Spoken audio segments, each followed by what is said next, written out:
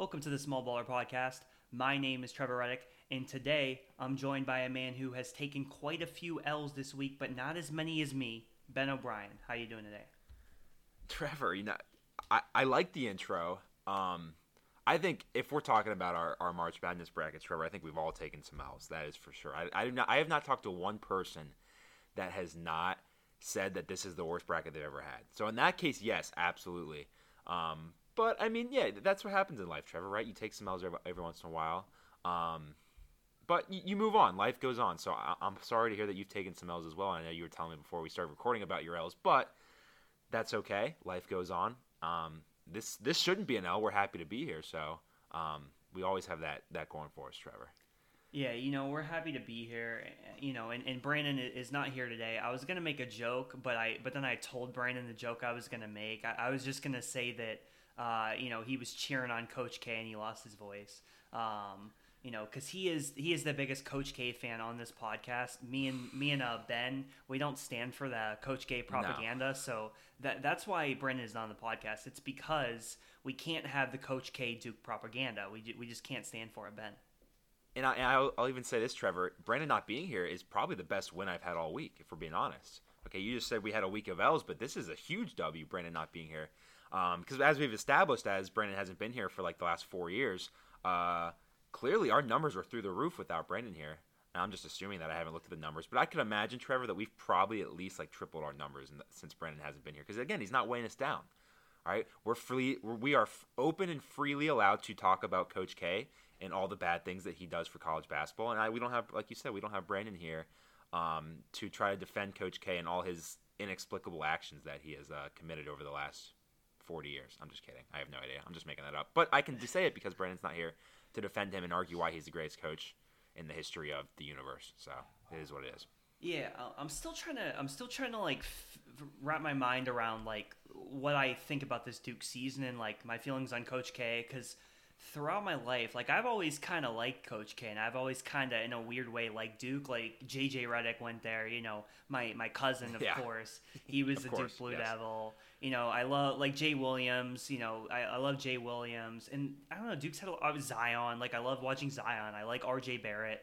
Like there's a lot of Duke alums, Jason Tatum, that I love watching play in the NBA, that I loved watching in college, and Coach K, there's a lot of stories. I think it's a lot of the testimonials from his players that have made me like Coach K for a lot of it. But this season, I don't know. There's just been a lot of things that have been a little annoying.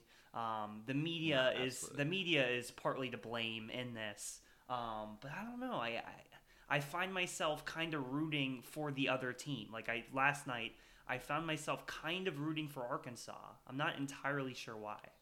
Absolutely, and I agree with you, Trevor. I have a lot of thoughts on Duke, but I kind of want to hold it until we get into college basketball. But I just a little teaser for the listeners. I have a lot of things I can say about college basketball, and they're along the same lines as you. So we will definitely get into it when we get into college basketball. Yeah, for sure. And obviously we hope to have Brandon back next week. He should be back next week. We'll see. He said that I should be back next week. So yeah, who knows? So like, we'll he's one of those. It's like Trevor. It's like he's milking like a 1 week vacation that he had from this podcast into like a month vacation. So it's one of those things where it's like I'm gonna take this day off, and then all of a sudden it turns into like 4 days off. That's Brandon right now. He's milking it. He's milking. He knows that we can handle ourselves without him on here. Because that was a concern, like the first time he wasn't on here or whatever. That was a concern. I was like, I don't know if we can do this, Trevor, because he does all the editing and stuff. But now that you can do it, I think he's like, I'll be cool. They're fine. Like they don't need me. And now he's milking it for sure. He's probably sleeping right now, taking a nap or something. So it is what it is. All right. Well, to start today's podcast off, a segment that I really wish we had Brandon for, we're going to talk about some of the biggest NFL trades, free agent moves.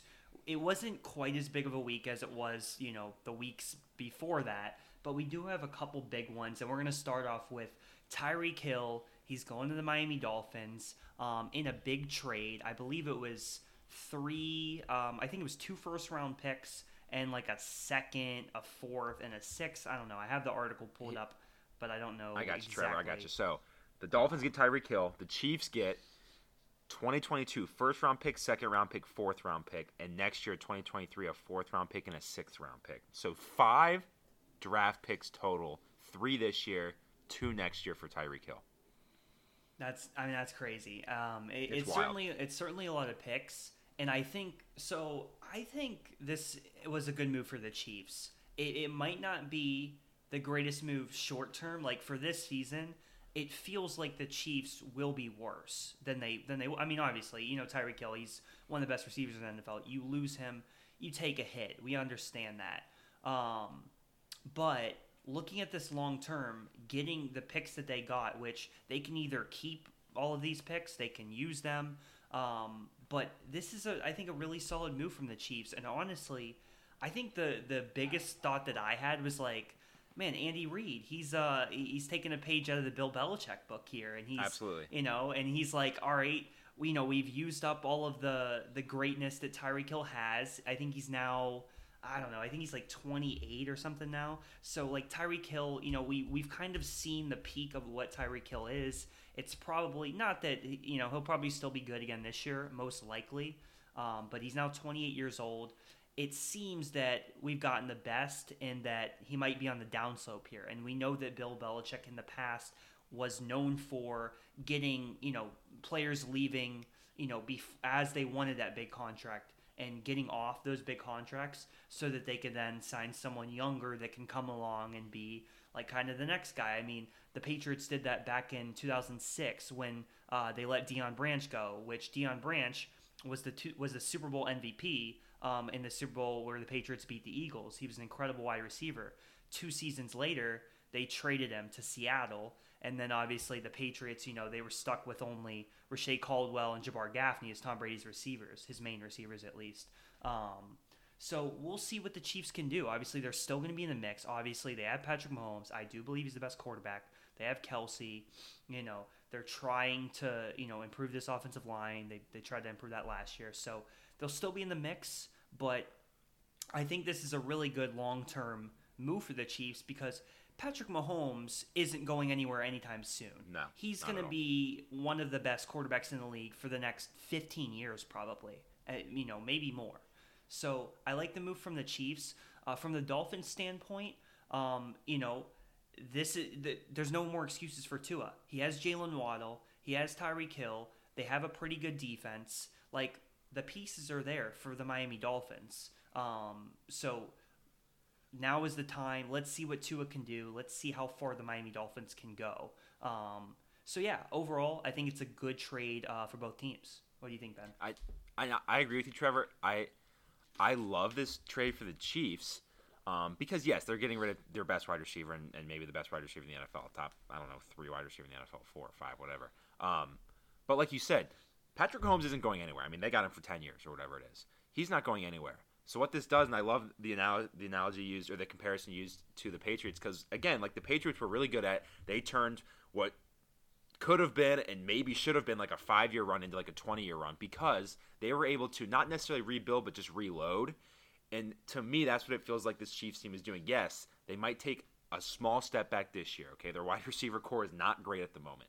But considering you have 3 extra draft picks this year and 2 extra draft picks next year, that is going to pay dividends down the lines in a couple years. Okay, so it allows them to, instead of maybe completely rebuilding with Patrick Mahomes and really nobody else in a couple years, now it allows you to take a step back now and continue to build off of that foundation that you already have. You don't have to create a whole new foundation. All right, you're kind of just adding to the foundation that's already there, which again was what the Patriots were able to do for so long, and how they turned their dynasty into like the longest we've ever seen in the NFL.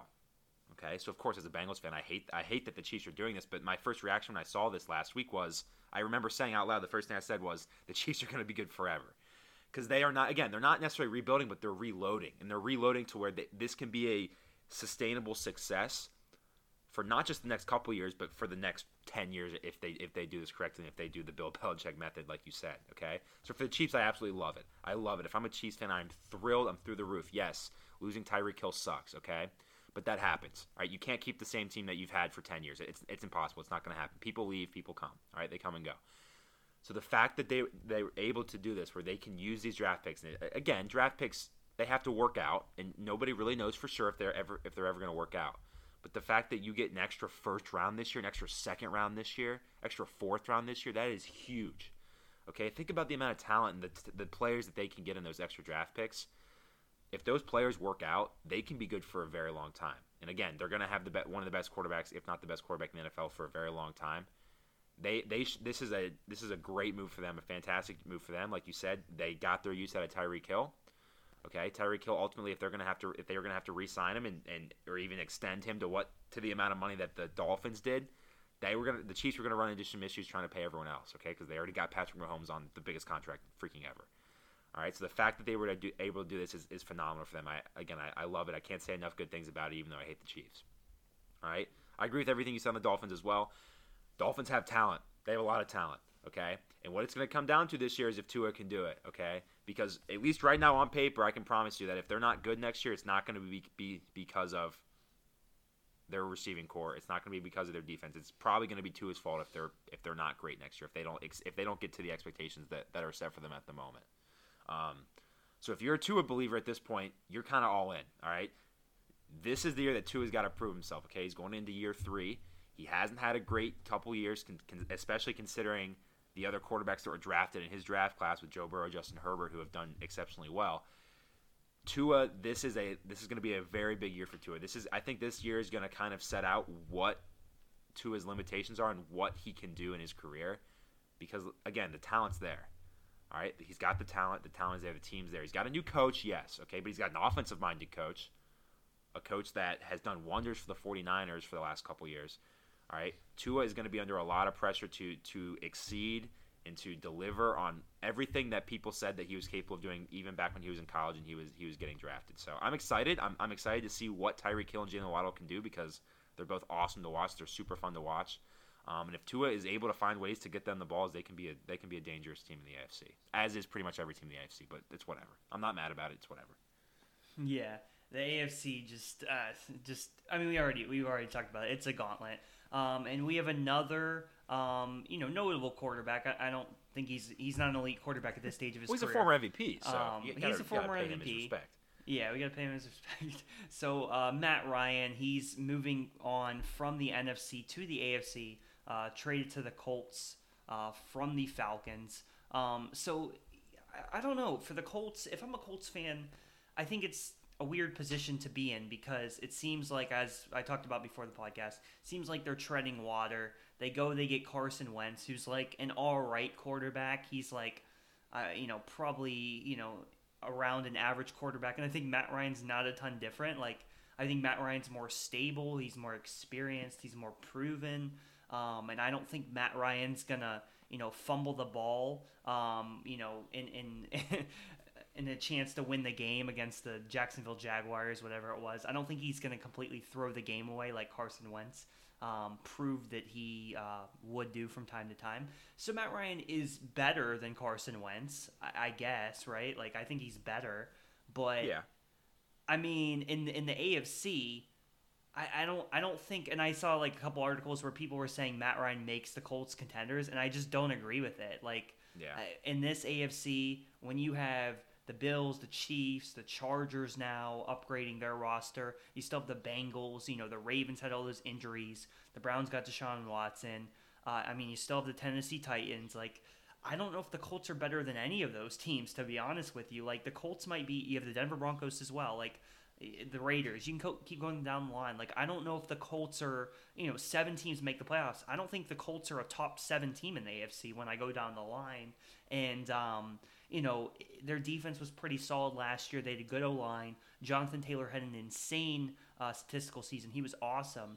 Are all of those things going to keep up again next year? Are they still going to have, a solid defense like they had? Or is that going to regress? Is their offensive line going to regress? Is Jonathan Taylor going to put up the same numbers? Probably not. So, in this competitive AFC, it's just hard to see a path for the Colts with Matt Ryan. Mm-hmm. And I'll tell you, Trevor, you used a term earlier before we started recording that was perfect. And you said they're kind of just treading water, which is exactly right. Like, they're doing enough to stay relevant. But what's the goal here? Is the goal in the NFL to have the 15th pick the 16th pick in the NFL draft every year? No. Okay? You want to win a championship, and the blueprint that they've had for the last couple of years is not going to win them a championship. Yeah, it might be enough to keep them in the playoff hunt or maybe even make the playoffs as a wild card team. And they're not in a great division anyway. But if I'm a Colts fan, I'm sitting there and I'm like, what are we doing? I mean, they're kind of in this like purgatory state. They're in this in between state of we're not good, but we're not bad. I mean, you had Philip Rivers, who didn't play bad 2 years ago when he was on the team. He got into the playoffs, but that team was really good. And they had Philip Rivers in the last year of his career. Then you got Carson Wentz, who can't stay healthy and has like a billion injuries and has 2 sprained ankles or whatever. Now you got Matt Ryan, who clearly is on the back half of his career. Okay, he hasn't played well really since his MVP season in like 2016 or whatever. So it's just kind of one of these. If I'm sitting there and I'm like, I don't understand the direction of this team. Okay, they really haven't had. I mean, they haven't had a franchise quarterback since Andrew Luck. Okay, and they had, for so long they had Peyton Manning, one of the greatest quarterbacks ever. Andrew Luck, phenomenal talent that just retired early. He got beat up so much, and since then it just seems like they haven't had a plan for what they haven't had a long-term plan. It's all these short-term solutions. But sometimes a short-term solution is not what you need. You need to have somebody that you know is going to be there for a long time. And signing these quarterbacks to all these one-year deals and these temporary solutions isn't showing. I feel like your fans, it isn't showing your team that you really know what you're doing and that you feel like you are capable of going all in on this. And especially, I mean, you're not drafting probably a franchise quarterback in this draft if you even want to draft a quarterback because, I mean, you got some talent in this draft class, but it's not a great draft class in general. Okay, so if their goal is to eventually draft a quarterback that's going to be their next franchise quarterback, they're going to have to wait some time. It's not going to be a quick fix. So right now they're trying to do all these quick fixes that are just kind of bleh. They're kind of just whatever. So it's interesting, and it's kind of funny to me that now 3 years in a row they've gotten these quarterbacks that it's kind of like, didn't see them going to the Colts. I didn't see Philip Rivers going to the Colts. I didn't see Carson Wentz going to the Colts last year, and I definitely didn't see Matt Ryan going to the Colts this year. So it's one of those where it's like, I see what you're doing. But me personally, I'm not a fan of it, and I don't really know what the long-term goal here is at all. Yeah, I mean, and we're both kind of being a little critical of the Colts, which, Absolutely. in this competitive AFC, like, it's, it's just kind of, it is what it is. But the reality is that, like, they needed to get one of the top quarterbacks. They needed to get Aaron Rodgers or Wilson or Watson to put them in contention, and they didn't get any of those guys. Those guys, for whatever reason, maybe they just didn't want to live in Indianapolis. Like, I don't know. I don't know what the reason is, but for whatever reason, they couldn't get one of those guys. So if you can't get one of those guys, then I guess if you're trying to be optimistic and you're trying to give the Colts the benefit of the doubt, then I guess in theory, getting Matt Ryan was the best option they had available because the quarterback draft class sucks, as you kind of mentioned. And, they give up a third rounder. It was pick number 82 overall. So it's not like you're giving up a ton, I guess, for Matt Ryan. So it's fine. They restructured his 2-year deal. Looks like he had a 2-year deal for like $54 million remaining, and now it's largely guaranteed. So I guess you could say, the Colts are gonna, they're gonna try to be average with Matt Ryan for the next 2 years in theory, and then maybe they make their move. Maybe there's another free agent quarterback that comes available that's unhappy.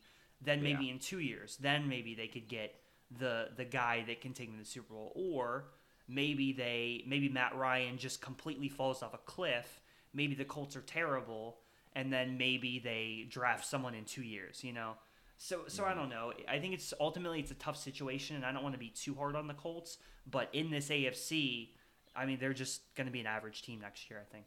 Yeah, and I mean, and pressure's on, like you said, because the AFC is fantastic, and they have talent. They absolutely have talent. I mean, they got Jonathan Taylor on their team. They have good players. They have a good defense. It's just a matter of that quarterback position has kind of been whatever these last couple of years, and it's clearly kind of been holding them back last year. Carson Wentz absolutely held them back at the end of last year. They absolutely could have made the playoffs, and they probably should have made the playoffs. Yeah, absolutely. So that's kind of it for the NFL. Obviously, next week we'll probably talk more about these moves. I'm sure Brandon's going to want to talk about some of these huge moves. But well, I mean, there's been 30,000 free agency signings since the last time we did on this podcast. I mean, we could spend 4 hours next week just catching up with Brandon about everything that's happened the last month. Yeah. So that'll be good next week for the pod. But next up, we have Randomly Ranked, which we haven't done in a couple weeks. This is the segment where we take a completely random topic and we rank it. So today, Ben, you had the idea. Would you like to announce the idea?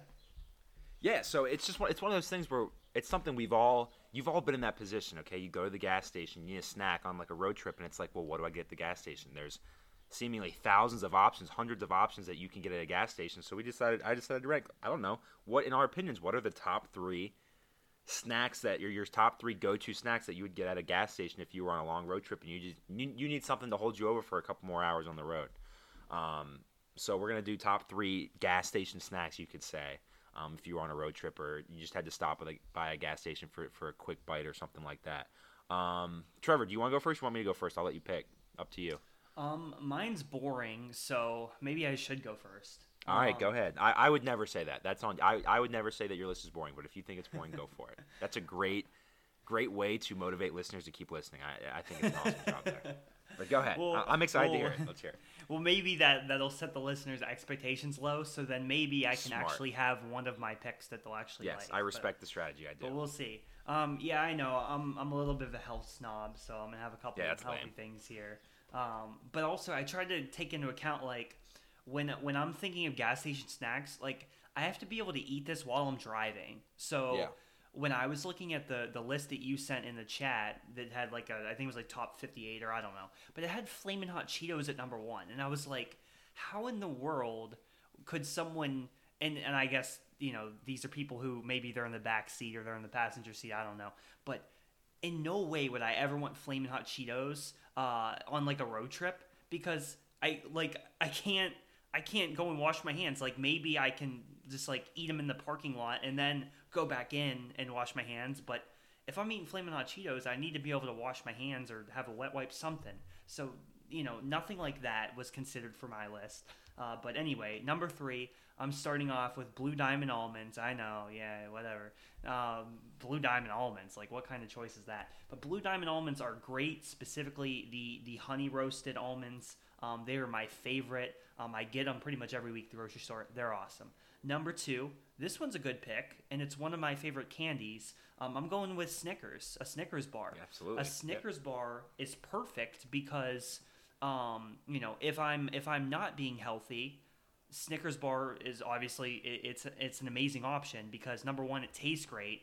I love chocolate. I love Snickers. And number 2, it doesn't get too messy. You can just unwrap the wrapper. You can drive with one hand. You can eat the Snickers bar. It's great. So Snickers, that's number 2. Number 1, I went with a protein bar. Same thing with a Snickers bar as far as the convenience to eat, right? Because you just, pull the wrapper down. Very easy. And, if there's like a Nature Valley protein bar, that's probably the one I'll go for. But, most protein bars will probably do in this situation. The gas station has a lot of options regardless of what gas station it is. So there's always tons of options for protein bars. So that's my number 1. Yeah, so again, Trevor, this is hard because like there's so many options, and I can promise you I don't go into a gas station going, what's the healthiest thing I can find? Okay, maybe I'll go to a protein bar, we'll see. But there's a lot of options, so it's hard. Okay, so I got an honorable mention. I gotta go salt and vinegar chips. I love salt and vinegar chips. I think on this podcast a long time ago we did best chips, and I remember saying something about salt and vinegar chips on there. They're great, but I'm not gonna put them in my top 3. That's again, Trevor, it kind of goes back to your idea of like a lot of sodium in salt and vinegar chips, so my mouth always feels kind of gross after I eat them. I wouldn't want to be in a car like that after I eat them. But my number 3 is a honey bun. And the reason why I put a honey bun, Trevor, is because I think the only time I've ever had a honey bun is on a road trip from a gas station. I don't think I've ever gotten a honey bun that's not like just at a gas station as I'm getting back in the car. As a kid, like you're going on vacation or whatever, you stop at a gas station, Mom, I'm getting a honey bun. Like I always, for whatever reason, I used to just go for the honey bun. They're cheap, usually like $1, $1.50. They're not expensive. I don't know, something nice to hold you over. So my number 3 is a honey bun. Number 2, gotta go combos. Combos are great. Obviously, the original combos are the best. You got the pretzel with the cheese in the middle. You can get the cracker combos. Cracker instead of a pretzel with cheese in the middle. They're not as good. They're still good, but they're not as good as the original pretzel combination of it. So I gotta go combos number 2. And then, Trevor, my number 1, honestly kind of goes against everything I was just explaining in terms of keeping it somewhat clean. But I guess honey bun's not that clean anyway. And, Trevor, I gotta go with something that I only ever consider at a gas station. I really only ever consider eating these at a gas station when I'm at a gas station. But I gotta go hot fries. Gotta go hot fries. You can't pass hot fries on a shelf or on a rack at a gas station and not at least stop and consider getting them. Okay? And again, they're kind of spicy. They're kind of like that Flamin' Hot Cheetos take that you had, Trevor. And I don't hate that take, but for whatever reason on a road trip, hot fries just seem like the right move. They do. They seem like the right move. They're spicy, but at least in my opinion, they're not too spicy to where I'm miserable. I don't think they're as spicy as Flamin' Hot Cheetos, for example, where I'd be uncomfortable. I think I can comfortably eat hot fries on the road if I have to. So number one, I gotta go hot fries. Great snack. Actually, shout out Bowling Green State University, Trevor. I used to get them at an Outtakes sometimes when Brandon and I would go down there. I used to get them at Outtakes, which I don't even think if they have Outtakes anymore. I think it's called something else. But I used to get hot fries at Outtakes too. So I love hot fries. Great gas station snack in my opinion. That's my number one. Yeah, I mean, hot fries, I love hot fries. And shout out to my friend Devin. I mean, we used to always get hot fries, like, when we were kids, like, in middle school, when we were playing, video games or whatever. I was just about to say, they seem like something that you'd be eating while you're playing, like, Modern Warfare 2 or something. Yeah, totally. Yeah. But, like, how do you, so then what do you do? If you're eating hot fries, like, are you driving, like, while you're eating hot fries? Are you in the passenger seat? Do you have, like, a wet wipe? Like, how do you navigate that? Yeah, I don't know. I haven't thought about it. I haven't gotten hot fries at a gas station in years, but it's just they're on that list. I think, honestly, what I used to do, Trevor, is you can eat them without using your hand. This sounds so stupid, but you can eat like hot fries where you kind of just like dump them into your mouth from the bag. You can do it. Okay. I think if I was driving, I'd be less likely to get them. If I was a passenger, I think I'd be more likely to get them because, again, hands on the steering wheel, messy hands, wouldn't be a fan of it. But I think if I'm a passenger in the car, I'd be more likely to get them. So maybe my list is dependent on what position in the car I am. If I'm the driver, if I'm in the passenger seat.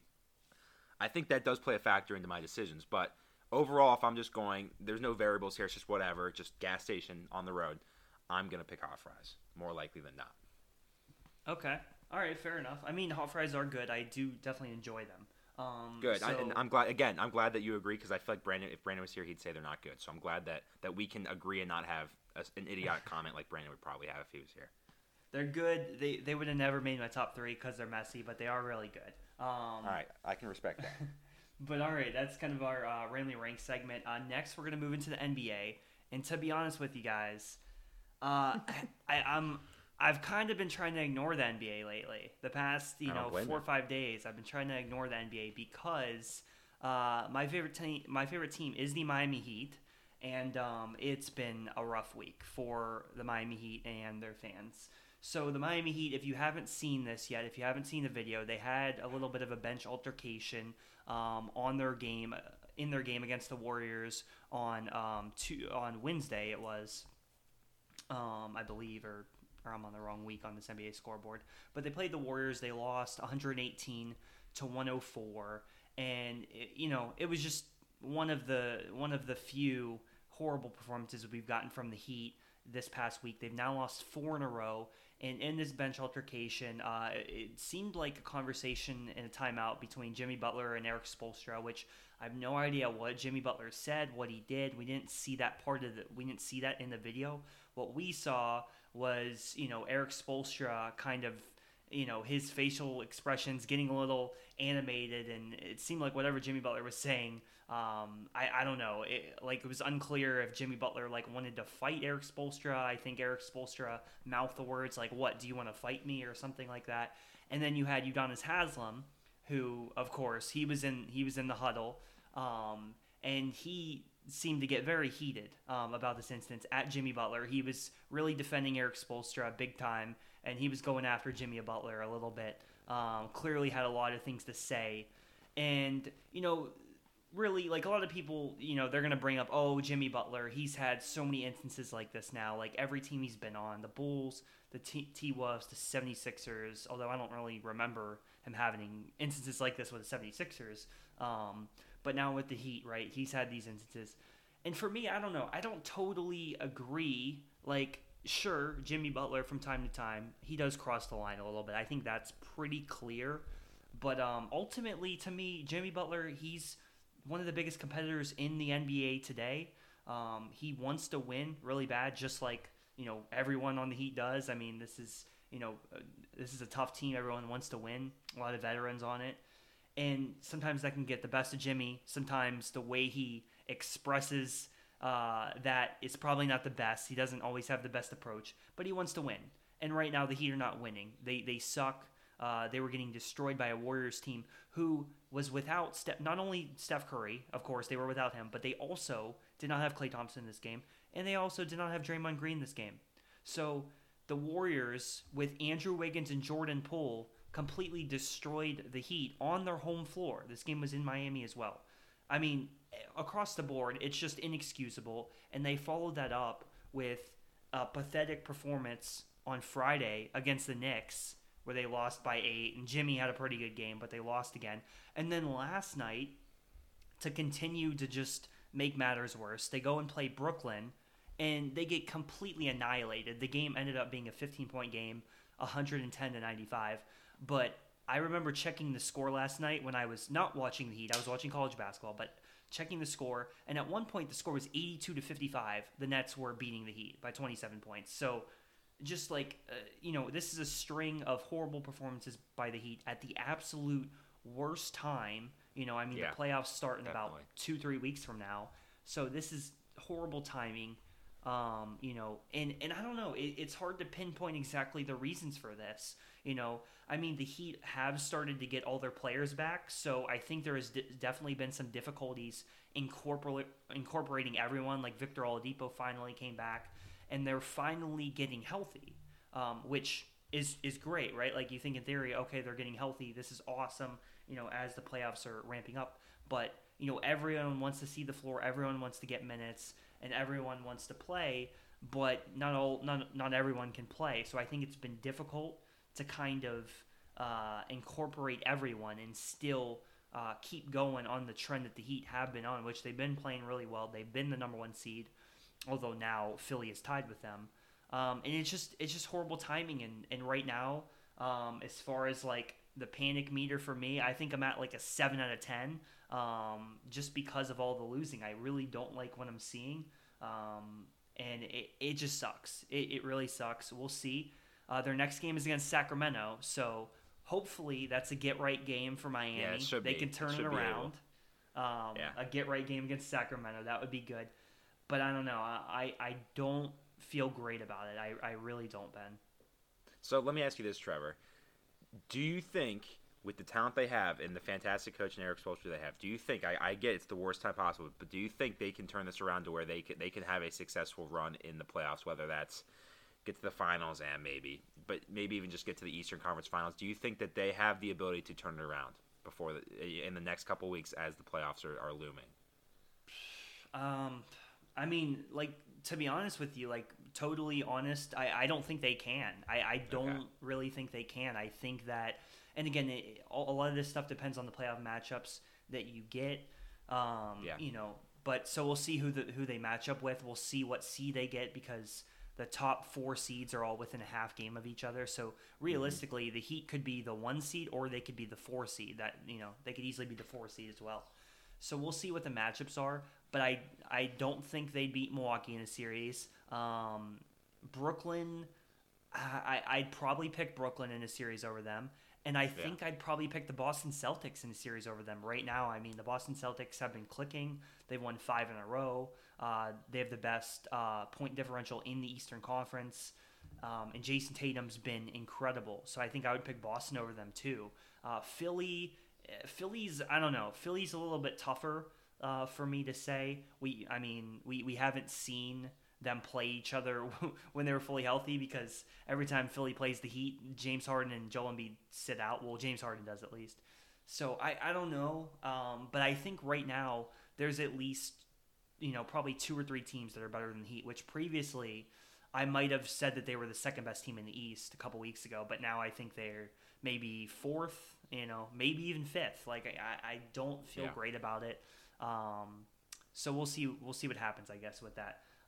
Now, with that being said, small bowler player of the week, I'm going to give that out to Udonis Haslem, just quickly. Got to. Yeah, again, you have to. Got to give it to UD, standing up for Spo. Definitely love that, but we'll see what happens. I'll hope for the best, but I'll keep my expectations low, if that makes sense. Absolutely. Okay, so that was the Heat thing. I don't have to talk about them anymore. Next thing, I just want to get straight into the MVP race, because this has been something that I've really enjoyed. I've really enjoyed this storyline all season. It's been such a close race, mostly a 3-player race between Nikola Jokic, Joel Embiid, and Giannis Antetokounmpo. Now, there have been these campaigns for other players, like DeMar DeRozan. He was on his run back mostly in February, and people were, Bulls fans were like, "Where's the DeMar love?" at the time. Then you had Ja Morant. He goes on this run. It's like Ja Morant, he should be in MVP conversation. We saw it with Luka, a week or two ago, and now we're getting it with Devin Booker. People are like, Devin Booker, he needs to be at least like fourth in the MVP conversation. And then you see like the MVP ladder comes out or something, or I don't know if it was the MVP ladder, but it was something that some ranking that didn't have Devin Booker in the top 5, and Suns fans are going nuts. Like, how is Devin Booker not in the top 5? But ultimately here, like, as great as those players have been, as great as Devin Booker has been with the Suns, number 1 seed in the West, he's been incredible, without Chris Paul for the past couple weeks. As great as Luka's been, Jason Tatum, Ja Morant, DeRozan, it's a 3-player race. It's between Jokic, Giannis, and Embiid. And I think it's really been going back and forth. Last time we really talked about this in detail, I said it was Joel Embiid, but it was like barely. It was barely Joel Embiid. Now, I think Jokic has the edge. I think Jokic has taken the lead in the MVP race. I mean, looking at his numbers, he leads the league in player efficiency rating with almost 33, averaging about 26 points, 14 rebounds, and 8 assists, and shooting 58% from the field. And then you look at this in the standings, Denver is the 6th seed, but I mean, they're 44 and 31, so they're 13 games above 500, 44 and 31. They're only, it looks like, let's see, Philly's 46 and 27, so they're only a few games back from Philly in theory, and they're only a couple games back from Milwaukee. So if you're comparing those teams, Denver's only a couple games worse than both Milwaukee and Philly, and Jokic, to me, has a worse supporting cast, pretty clearly, I would say, actually.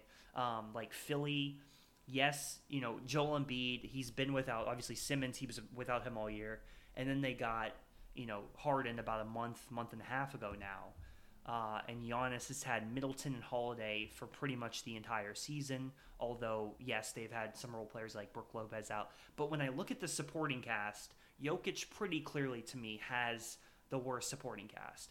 And Jokic is, of the 3, he's the best offensive player. Now, he's also the worst defensive player. Right? So it's very close. You got to, like, work through. And it's like, how much are we weighing defense? How much, are we really dissecting, like, what is the impact on defense that Jokic has had compared to the impact that Giannis and Embiid has had? I think they've all been really good on defense. And I think Jokic has improved tremendously, enough so to where I think his defense isn't, like, his defense is the worst of the 3, but I don't think it's, like, a ton worse. I don't think that Embiid and Giannis are, like, way better defensively. I think he's closed the gap enough to where the fact that he's the best offensive player of the 3 and he has, like, a pretty bad supporting cast. I mean, his second best player is, I guess, Aaron Gordon. Like, I don't know. He's had no Jamal Murray or Michael Porter Jr. for essentially the whole year. I think right now Jokic has the edge, but there is still very much a chance for Embiid or Giannis to take it back. So, we'll see how the race shakes out. What do you think, Ben? Do you have a person that you think you give the MVP to, or what do you think about the MVP race? Well, I mean, considering the very little amount of NBA I watched, I'll say this, okay? I'll give you my completely honest take, Trevor. They're all good, okay? They are all good. Yeah. And yes, absolutely, it's a 3-person race. No question about that. 3-person race. Now, I think if you're looking at the MVP's hard, okay? MVP's always a hard discussion, okay? Because in my opinion, Giannis is the most talented of those 3. Mm-hmm. All right? But if it's a question of who's having the better season, I think I'm going to go with Jokic. I do. I think I'm going to go with Jokic. Okay? Now, it's tough. And I don't really know the people that vote on this. You never really know. Okay? Typically, it's a regular season award. It's about who had the better season. Okay? So if I'm looking at their stats, I'm probably most likely going to go with Jokic over the other 2. Now, it's close. And I do not think I'd be upset in the slightest if any of these 3 win. I really don't. Also, I'd like to point out, I think it's interesting how it says a lot about the NBA at the moment, and maybe this year's been weird, but the 3 guys in MVP are all big guys. Now, It's 2022. They're all big guys that can shoot, but you don't have any, none of those 3 are guards, right? None of those 3 are guards. Now, like you said, Booker maybe 4th. He's a guard, okay? But you got 3 big guys, 3 guys that do a lot of their work down low, that are the 3 best players in the NBA this year. So I just think that's interesting, and I think it absolutely shows what the NBA is looking for in terms of guys that can post up down low like all three of these guys too. But at the same time, all three of these guys can step out and shoot a three. And underrated part of I think all three of these guys' game is they all can pass. They can all share the ball.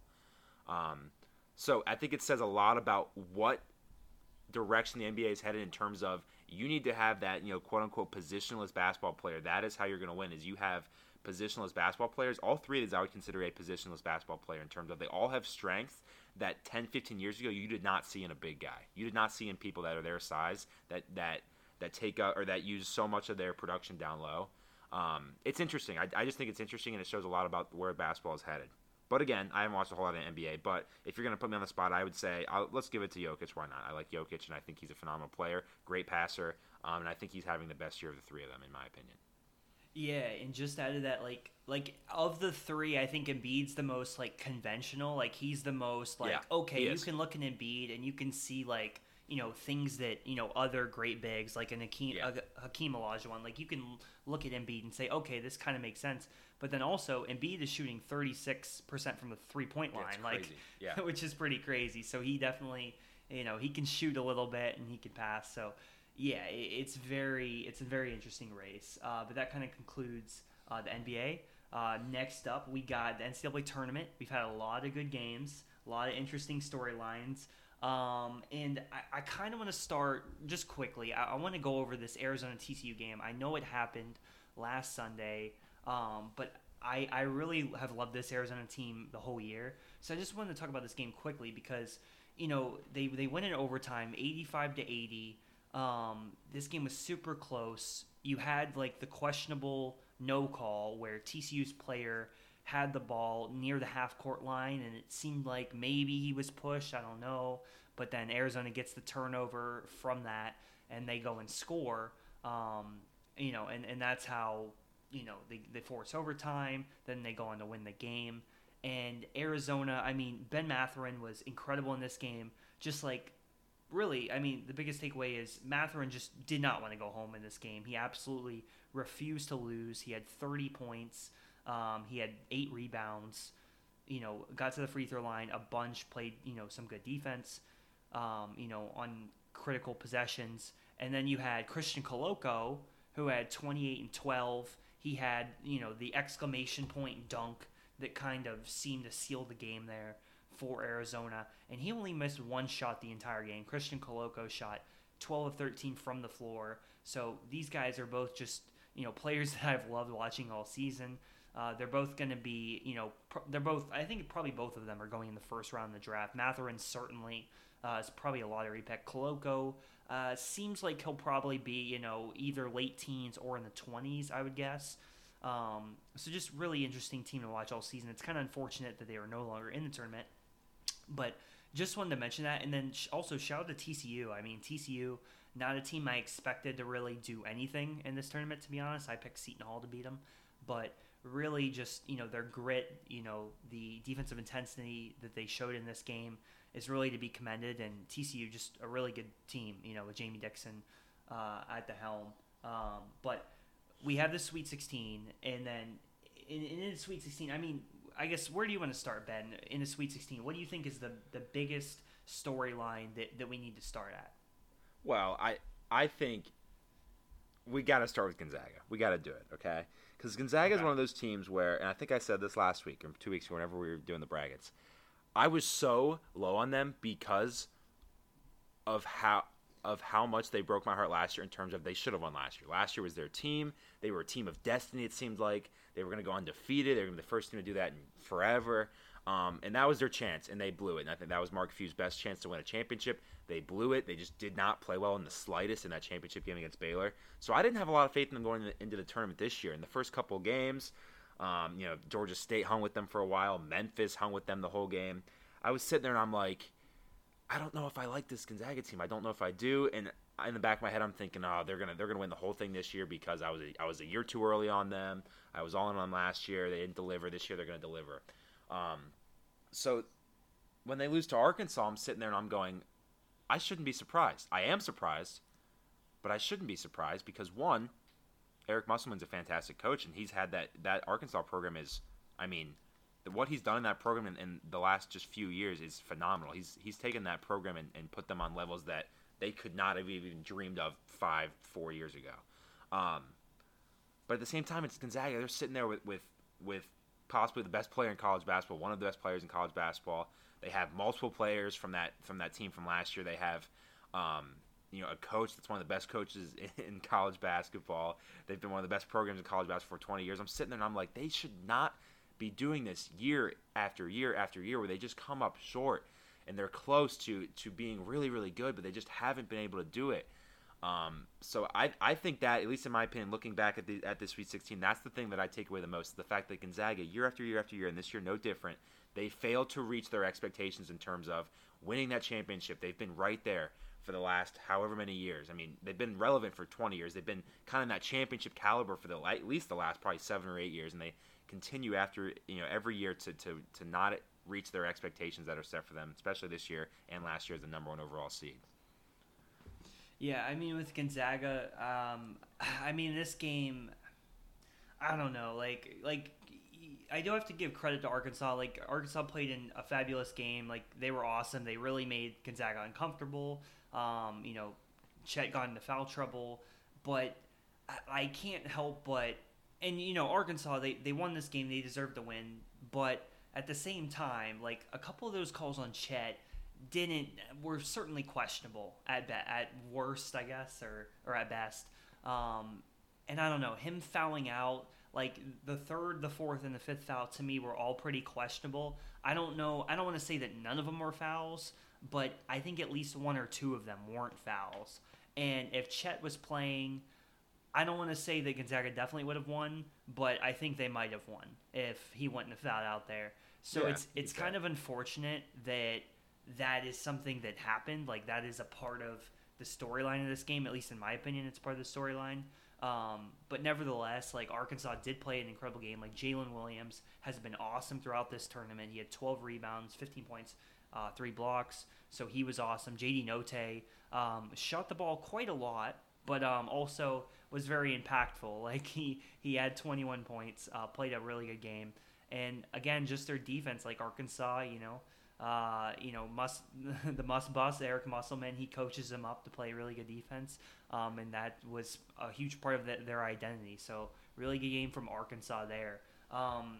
The big storyline that I wanted to go to, and yes, they have now lost, and now that we are recording this, but Kelvin Sampson and Houston, the run that Houston went on in this tournament is really just incredible, and they lose to Villanova in the Elite Eight, 50-44, but the fact that they go and they beat UAB pretty easily, I would say. Then they go and kind of dominate Illinois. Like, Illinois was a really solid team all year. They have Kofi Coburn and, a really good team, Plummer and those guys. But Houston kind of dominated them. And then they go and they beat Arizona pretty soundly as well. Just like their defensive impact, their ability to force turnovers. It's really incredible coming from, in December where they lose their 2 best players. Now they don't really have one star, but they just play this brand of basketball where they can always keep it close and really make you feel uncomfortable when you're on the offensive end, trying to pass the ball. Like, even trying to get the ball in the post, like, feels like such a difficult thing to do against Houston. And it was just so impressive to watch. I really enjoyed watching Houston throughout this tournament, just because it's such a different style from the team that beat them in Villanova in the Elite Eight, which was very much we're going to move the ball, we're going to slow down the pace. We're very, like, organized. Like, we want to be organized. Yeah. We want to space the floor, get good shots, whereas Houston really thrives in chaos. So watching that game yesterday was really interesting. I know that a lot of people are probably going to say, like, oh, no, that game sucked because it was low scoring. I disagree. I thought it was actually a great game. I really loved it. But Houston in that game just could not put the ball in the basket. I mean, they went 1 of 20 for 3, and they fall short. They had a lot of opportunities, but Villanova moves on. So, it's really interesting. Like, I'm glad to see Villanova move on. But at the same time, that Houston team, I was really enjoying their run as well. So you brought up Villanova, okay? I want to give you my Villanova take now, and I texted this to you yesterday, Trevor. Villanova is a team, and I don't know why. I have no idea why, but I love them for no reason. I do, and they're good. So I feel like I if I'm gonna take the Duke route of like, oh, they've been good for a while now, I feel like I should hate them. But I love Villanova. They're fun to root for. I feel like they're fun to root for. I don't know if it's Colin Gillespie, who I feel like has been there for like 40 years. Jay Wright, who's just a baller in general. He's a fantastic coach, a fantastic recruiter, a really good in-game coach. I love Villanova. I enjoy rooting for them. And again, I have no connection to them. I don't know why I like them. I mean, they've won 2 national championships in the last 6 years. Like, I feel like I should not be liking them as much as I do, but I really like them. They're fun to root for. And I can promise you, Trevor, depending on what happens today as we're recording on Sunday, they're probably going to be who I'm rooting for in this Final Four, because they are just a really, really fun team to watch. And I guess, growing up, they were always that team for a long time. Their stigma was kind of the Gonzaga of, like, they just never delivered in the tournament. They always got lost to a team they shouldn't have lost to in the tournament. And that 2016 championship kind of turned it around, at least in my opinion, of, oh, they now know how to win. They know how to string together 6 wins to win a tournament. And ever since then, it's been like, you do not want to play Villanova in the tournament. I don't care how good they are that year. I don't care what seed they are. You do not want to play Villanova in the tournament. And they've proven that multiple years now, of just how good they are in this setup of you playing 2 games in 3 or 4 days, and you're doing it multiple weekends in a row. For whatever reason, Jay Wright has kind of perfected that recipe to make these runs in the tournament. And I've enjoyed watching every second of it these last however many years. Yeah, I mean, Villanova completely changed the narrative. Like, they were a team that, It's like insane. you said, Yeah.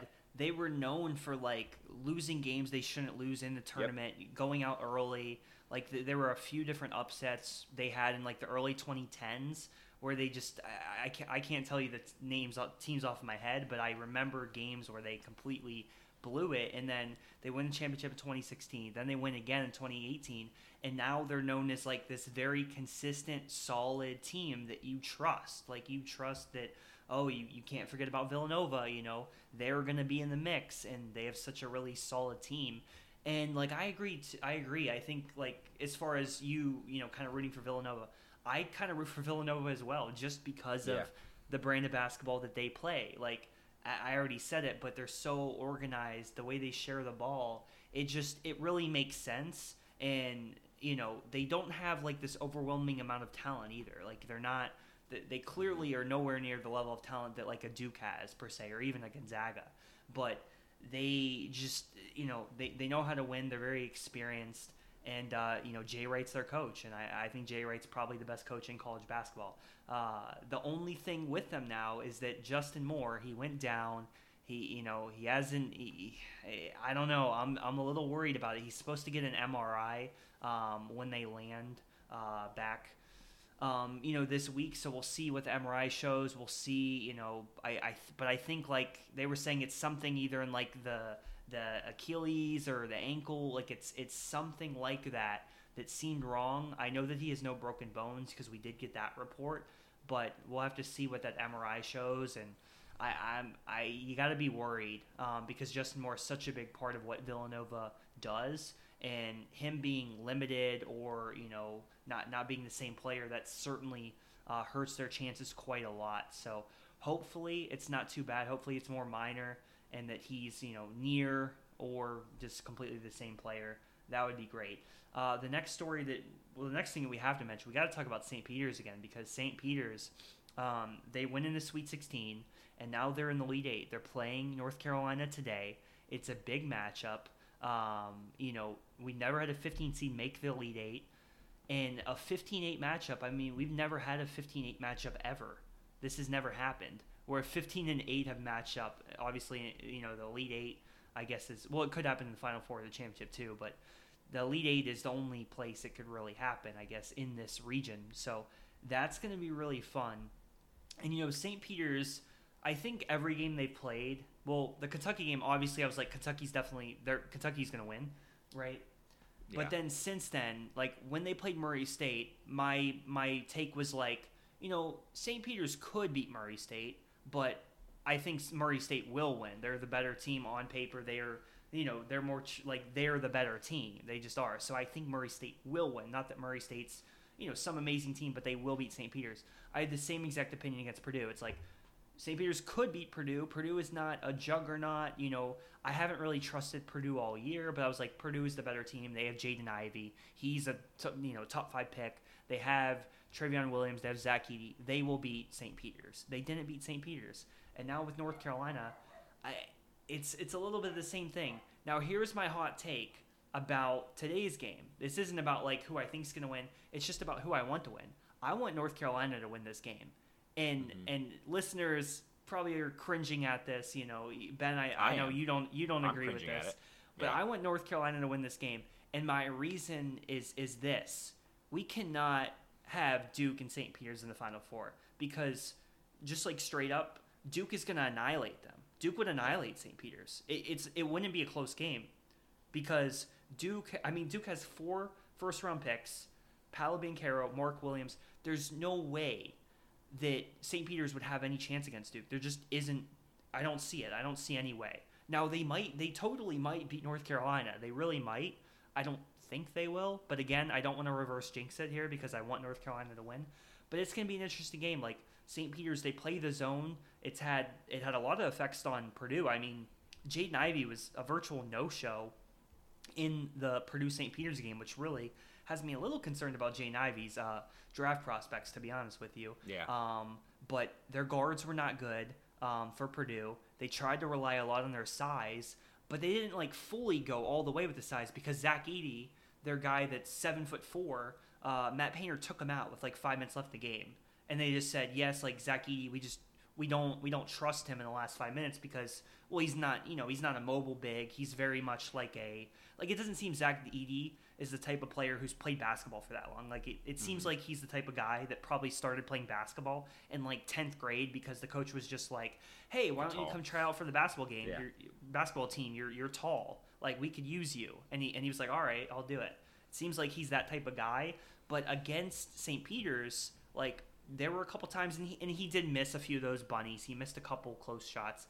But I don't know. In my opinion, I kind of would have had him out there along with Travion Williams, who also had a size advantage over St. Peter's, and Purdue opted not to do that.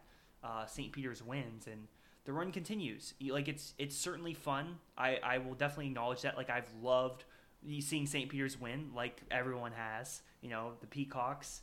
They, let's see if they can keep strutting. But I think I want it to end here.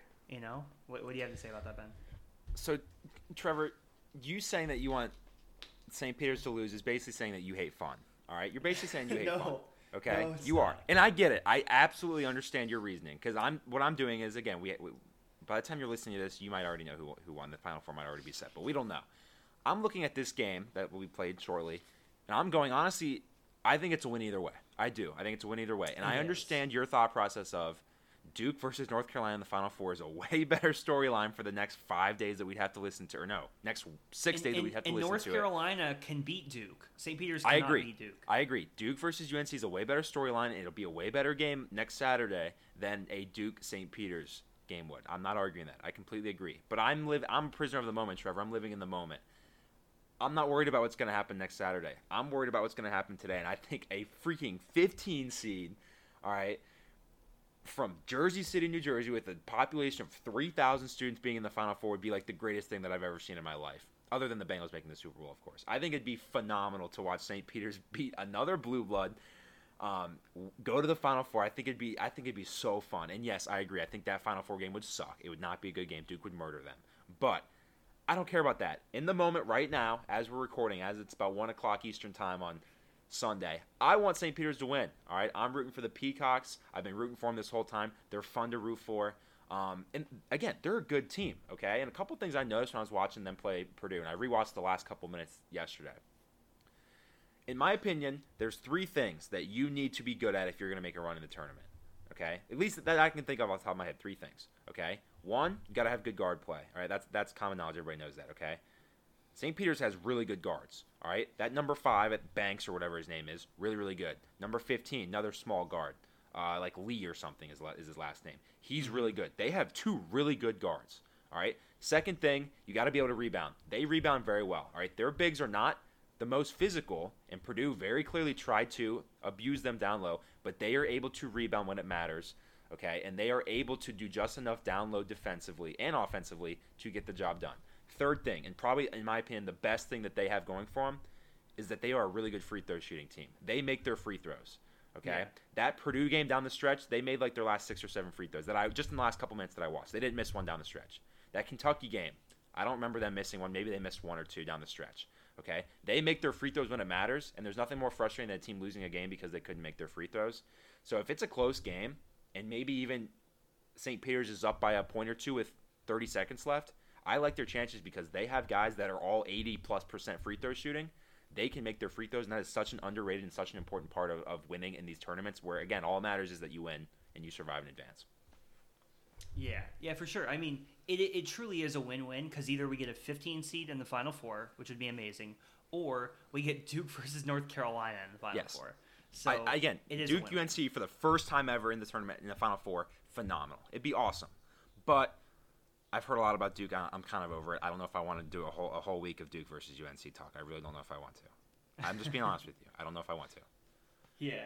So then to kind of transition to Duke here because we got to talk about Duke. They've been incredible. Let's have the Duke conversation. Let's do it. And the thing about Duke is like, because I went back and forth like early. So I would say like January, February, really most of the season. Duke was one of the national championship contenders I was considering. I was like, yeah. Okay, we have Gonzaga, we have Arizona, we have Duke, and then Kansas. Those were like the 4 that I was like, these teams are all solid. Like I would say throughout February, those were the 4 for me. And then Duke, they go and they lose to North Carolina on Coach K's final game in Cameron, and then a couple weeks later, they just lay an egg in the championship game against Virginia Tech. So now, after this has all happened, you know, the AC tournament means nothing to me. Like the conference tournaments next year, this is a mental note for myself. Don't put too much stock in the conference tournaments because they don't really matter that much. Like they matter for mid-major teams, sure, but for like a Duke or a Kansas or these big teams that already are going to be a 1, 2, or 3 seed, they don't matter for those teams. So I need to get that out of my mind. Now with Duke, because that's the reason why I didn't really consider them. I was like, I don't really think Duke can win 6 straight games. I don't think they can. So I took them out of the conversation. I was like, all right, it's either Arizona, it's Gonzaga, it's Kansas.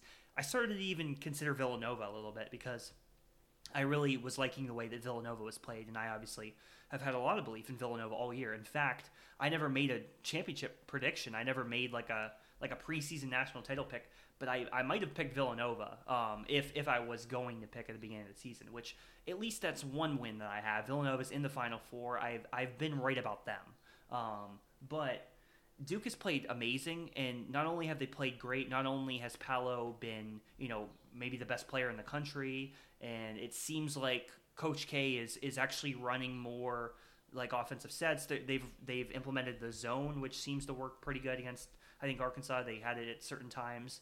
Like, so, you know, Coach K, he's not doing nothing. I don't think I can sit up here anymore and say, oh, Coach K's just sitting back and chilling, coasting with the talent. I don't think I can fully say that because he has done a few things here, seemingly.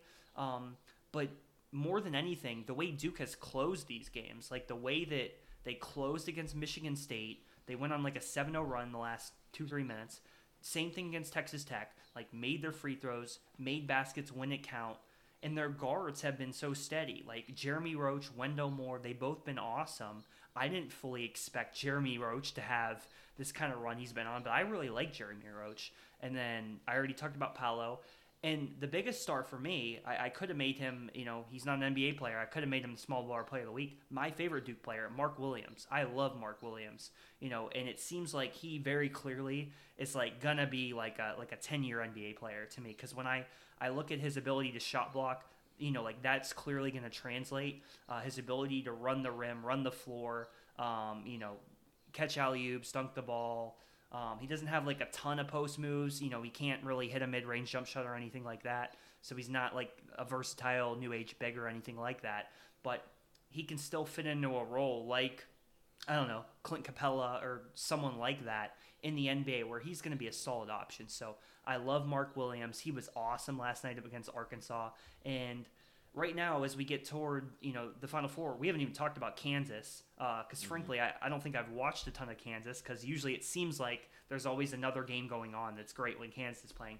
But as we get to the Final Four, like I really don't know who's going to win. Like Duke totally might win it all. Kansas totally might win it all. And Villanova, if Justin Moore is healthy, could win it all. I wouldn't even count North Carolina out, I wouldn't completely count them out. But we'll see. I don't know. Because I can't decide. Do you have like a lean of who you think's going to win the national title at this moment? If I'm being completely honest, based off of what I've seen right now and how I'm feeling at the moment, I think it's Duke's to lose. I think they got everything on their side. I think they got momentum. I think they have people rooting for them. They have the haters that are motivating them. I think this is Duke's tournament to lose at this point. I really do. Okay. Yeah, I don't like saying that, but it's just how I feel. That's how I feel at the moment. Okay. Yeah, again, go ahead. I'll let you go. I was just gonna say, I think after watching Kansas play today, I'll have a better idea. I think I'll be able to decide because with the Justin Moore injury, if you tell me Duke and Villanova are playing in the title, with what I know now, I think I'd pick Duke to beat Villanova. Mm-hmm. Just because of they're obviously more talented. I think I'd pick them to beat Villanova, but I don't know if I'd pick them to beat Kansas or not. And obviously Kansas has to win today. Let's Miami. Let's give them some respect, I guess. But so we'll see. I'm gonna watch the Kansas game today, and then I'll decide, I guess. I agree with you. And yeah, you kind of made a joke. We haven't talked about Kansas. Here's what I'll say about Kansas. They're good. They're probably gonna win today. Okay, they're probably gonna be the Final Four. That's all I have to say about them. They're good. They're the one seed. In one of my brackets, I have them winning the whole thing. I think they're a really good team. Okay, they haven't played poorly. They played well. They're exactly where they're supposed to be. I think they will win today. Now, let me get back to Duke, okay? Because I said at the beginning of the show, at the top of the show, I have a lot. I had some stuff to get off my chest about Duke, and here's what I'll say. I kind of already said one of it. I'm very afraid that they're going to win, Trevor. I really do, okay? I think that this is their tournament to lose, like I just said. Everything seems like it's falling into place for Duke. And think about it. If Coach K can go out, 1, as a national champion, 2, knocking off UNC in the Final Four to get to that championship, after he lost his final home game in Cameron Indoor to UNC, again, just another part of the story that would be awesome for him at least. But I said this in November, and I still feel this at the moment now. I'm so over the Coach K talk. I'm over it. I am over it. And I think Duke is such a good villain, especially this year, that I've had so much fun. I've had more fun rooting against Duke than I have watching any other game. Seriously. I so much love rooting for the team that Duke is playing, because I want Duke to lose so bad that honestly I'm not even mad that Duke keeps winning, because that gives me so much more pleasure that I can go all in on the team that they're playing. I think it's so much fun. I think it's great for basketball. I love it. Now, again, I'm tired of the Coach K stuff. I am tired of it, okay? I'm so over it. I said this before. I wasn't a fan of him saying before the season that he was going to make essentially this whole season about him and he was going to retire. Look at Roy Williams. Roy Williams is like, I'm out of here. Peace out. All right? And now he's just peacefully watching UNC games from the third row in the stands. Okay, didn't like that Coach K was making this whole season about himself. Now, Trevor, I don't know if you saw that video. Did you see the video of apparently there's been a documentary crew following Duke this whole year? Carlos Boozer. Yeah. Carlos Boozer lets us know that there's this documentary crew all year about Duke. So all those things that Coach K said about how this isn't about me, his actions are saying this is absolutely all about him, because now we got a documentary crew all year. Okay, not to mention that clip from the press conference, Trevor, where he said. They asked him a question. He goes, "Oh, I want this to be about the players, but you can ask me first." Okay, so he's saying, "I want the players to be asked questions," but he's saying, "Oh, but ask me the questions first." All right, I'm so over it. I'm over Coach K trying to act like this isn't about him. It's so clearly been about him all year, and this tournament's been all about him. I'm over it. It's annoying. I don't hate it though, because he's such a good villain to root against. I enjoy rooting against him. And again, I think they're really good. I think they're going to be in the national championship. I really do. I think they'll beat UNC. Again, they lost to them to end the regular season. It just makes sense. They're going to beat them. They're going to avenge that loss for Coach K. And then if it was St. Peter's, I think they'll win by 20. I think they're going to be in the national championship game. And honestly, whatever. Okay? If Coach K wins, awesome, good for him. I'm happy for him, sure. If he loses, it'd be really funny that he lost his last game of the championship. So either way, I wouldn't be super upset about it. But I just wanted to get that out there, that on the internet forever, that I am so over this Coach K stuff. I said it in November, the first week of the season. I'm sitting here on March 27th, and I'm still over this whole season being about Coach K and him acting like it's not, and it very clearly is all about him. Yeah. I agree. I mean, it is about him. And I think regardless, like we're gonna have a good ending to the tournament. Like we're gonna get some good Yes. games. I mean, if it's Hmm. Duke St. Peter's, that won't be a good game. But But it'd be a cool story. It'll be awesome until the game starts, and then it'll suck from there. But up to yeah, that, it'd be a really cool awesome. story. It'll be awesome Yeah. until the game starts. Yeah. And then we'll probably get a really good national champion chip Yes. game. Hopefully. Whoever is in that one. And then yeah, I mean like regardless if Duke wins, if Duke doesn't win, if North Carolina beats Duke, like regardless of what happens, we have content. We're gonna have a ton of stuff to talk about, and that's always great. Yes, absolutely. Trevor, is there anything else we want to touch on? We went long today, but again, I said this the last couple of weeks. I don't care. I could talk about this for 4 hours if you would let me. But is there anything else you want to cover before we wrap this up and we send these folks on their way? Nah, I think that's it. We got about an hour until the Kansas game, so I think that's it. Yes, we do. Again, you might be listening to this going, I already know who's in the Final Four. But we have no idea, okay? We have no idea, and I'm super excited for these games. Again, this tournament's been awesome this year. There's been so many great stories. I'm excited to continue to see what is going to play out. All right, but we will wrap it up there. Again, thank you guys so much for listening. We really do appreciate it.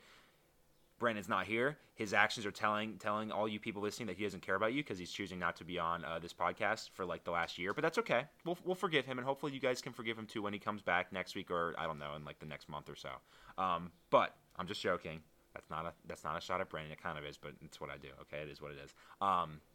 Again, we really do appreciate your support. Hopefully you've been enjoying this tournament and the crazy world of sports these last couple months as we have. We appreciate you following along with us as we get some stuff off our chest and complain about Coach K and do all these things that we like to do on this podcast. But I think we're done there. With that being said, thank you all so much for listening, and we will see you all next time.